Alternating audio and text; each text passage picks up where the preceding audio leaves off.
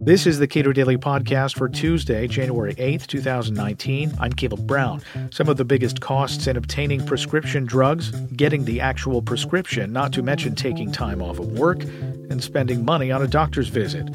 Naomi Lopez-Baumann of the Goldwater Institute argues that allowing pharmacists to broaden their prescription authorities could save money, time, and give people more control over their health.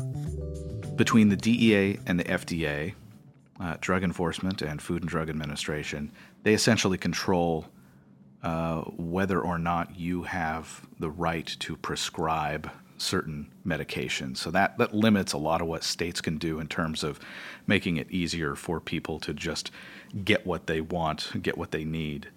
But what can states do to make it less onerous for people to, you want a prescription, you have to go visit a physician. The physician has to agree with you that this is a prescription that would help you, and then you go to the pharmacy and get it. What parts of that process can states just remove or make less onerous? There are a lot of areas where states can make it far easier, more consumer and patient-centric, to allow people better access to the care that they need.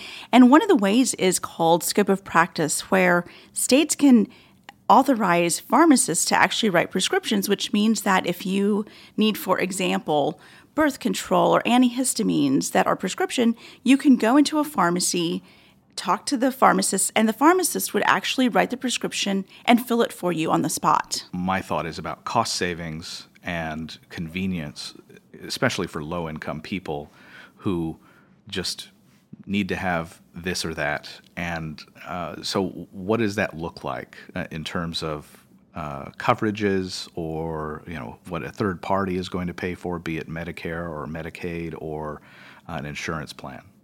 Sure. So for someone who is uninsured, someone who is going to pay a cash price, let's take the generic Singulair, which is an allergy medicine, for example. So the generic Singulair will have a list price of, say, $120. So if you walk into the pharmacy and you don't have insurance, you'll pay about $120 for that prescription. That is on top of the physician visit, which, let's say, is another $100.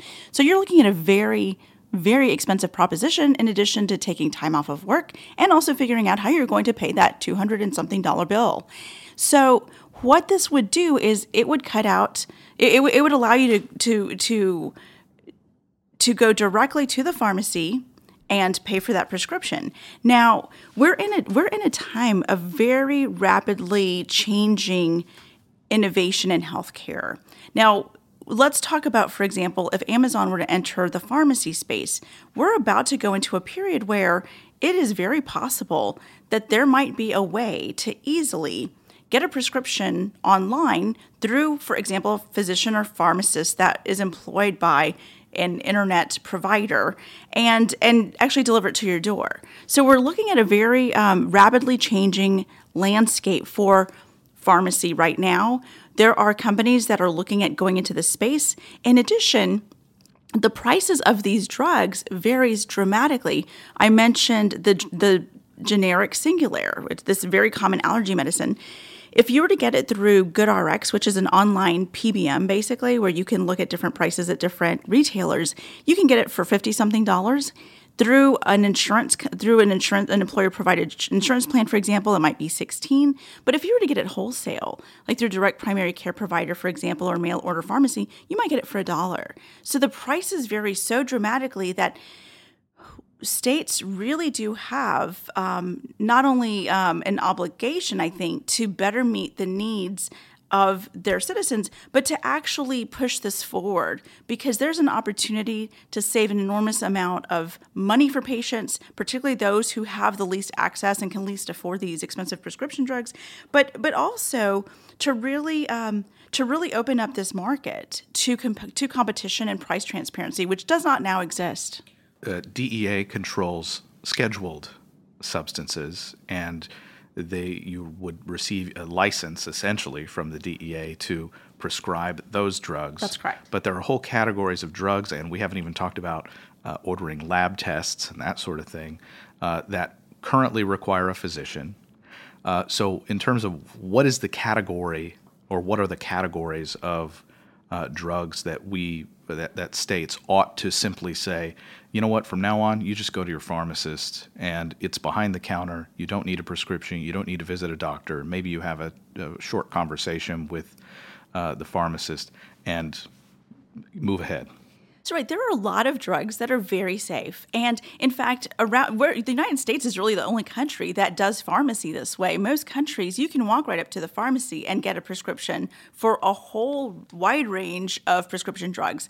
So the lowest hanging fruit, the safest kinds of treatments are things like allergy medicines, antihistamines, birth control.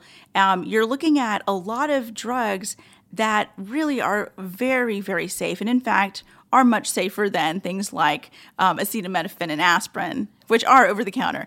And because the FDA regulates prescription drugs, you actually do technically still need a prescription. It's just that the pharmacist is authorized to write that prescription. And so you're cutting out the physician visit and the expense associated with that, which, can be very expensive and costly in terms of time and money for a lot of people. And you said acetaminophen and aspirin. Of course, acetaminophen is Tylenol. That's correct. Or what we would know as Tylenol. And Tylenol itself poses risks for people who take too much of it. It damages your liver.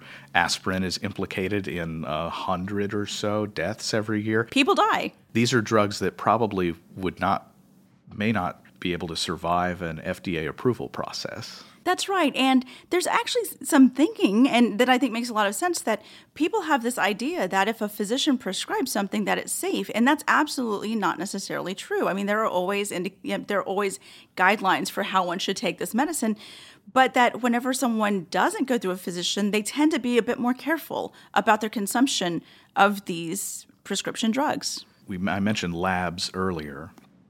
And Jeff Singer, who's my colleague at the Cato Institute, said, look, in many states, if you want to more clearly establish whether or not you are pregnant, you still need to go to a physician, and the physician will order a blood draw for the purposes of determining whether or not you are pregnant. That seems unconscionable. That people would be denied the ability to know something about their own medical status and be compelled to go to a physician in order to know something that is frankly really simple and something that doesn't put you at any risk at all to order it. So so labs, I assume, are another category. What is the argument that physicians or physicians associations would make for, oh, no, we can't let people simply know things about their medical status without consulting with a physician? I'm not sure who would oppose this in this day and age, but the reality is that it was not that long ago when there was this paternalistic mindset that was very prevalent in the medical community that basically said that, well, the patient may not have the sophistication to understand what it is that the tests say, and that they need our help. And so this idea that an individual cannot decide for themselves whether or not they actually do need assistance in finding out from a lab as opposed to an over-the-counter pregnancy test that they are in fact pregnant. Yeah, it's interesting. Like if you took that notion, that paternalistic notion, to its extreme, you would just say, well, everyone in America has to go get a physical every year. Or even deeper, that what they used to do, what a lot of physicians used to do back in the 50s, for example, and not tell a patient that they had cancer. Is there any state that's actually running this up the flagpole? I know you work for the Goldwater Institute. You're based in Arizona. Arizona's had a lot of success with things like Right to Try, and that has now been incorporated to a small degree in federal law. But what are the next steps that states ought to take to make that an easier process for people to get what they need? Well, I think this is rapidly changing. And I think that regardless of what states do now, states can certainly push this along and accelerate it, and that would be a very positive thing.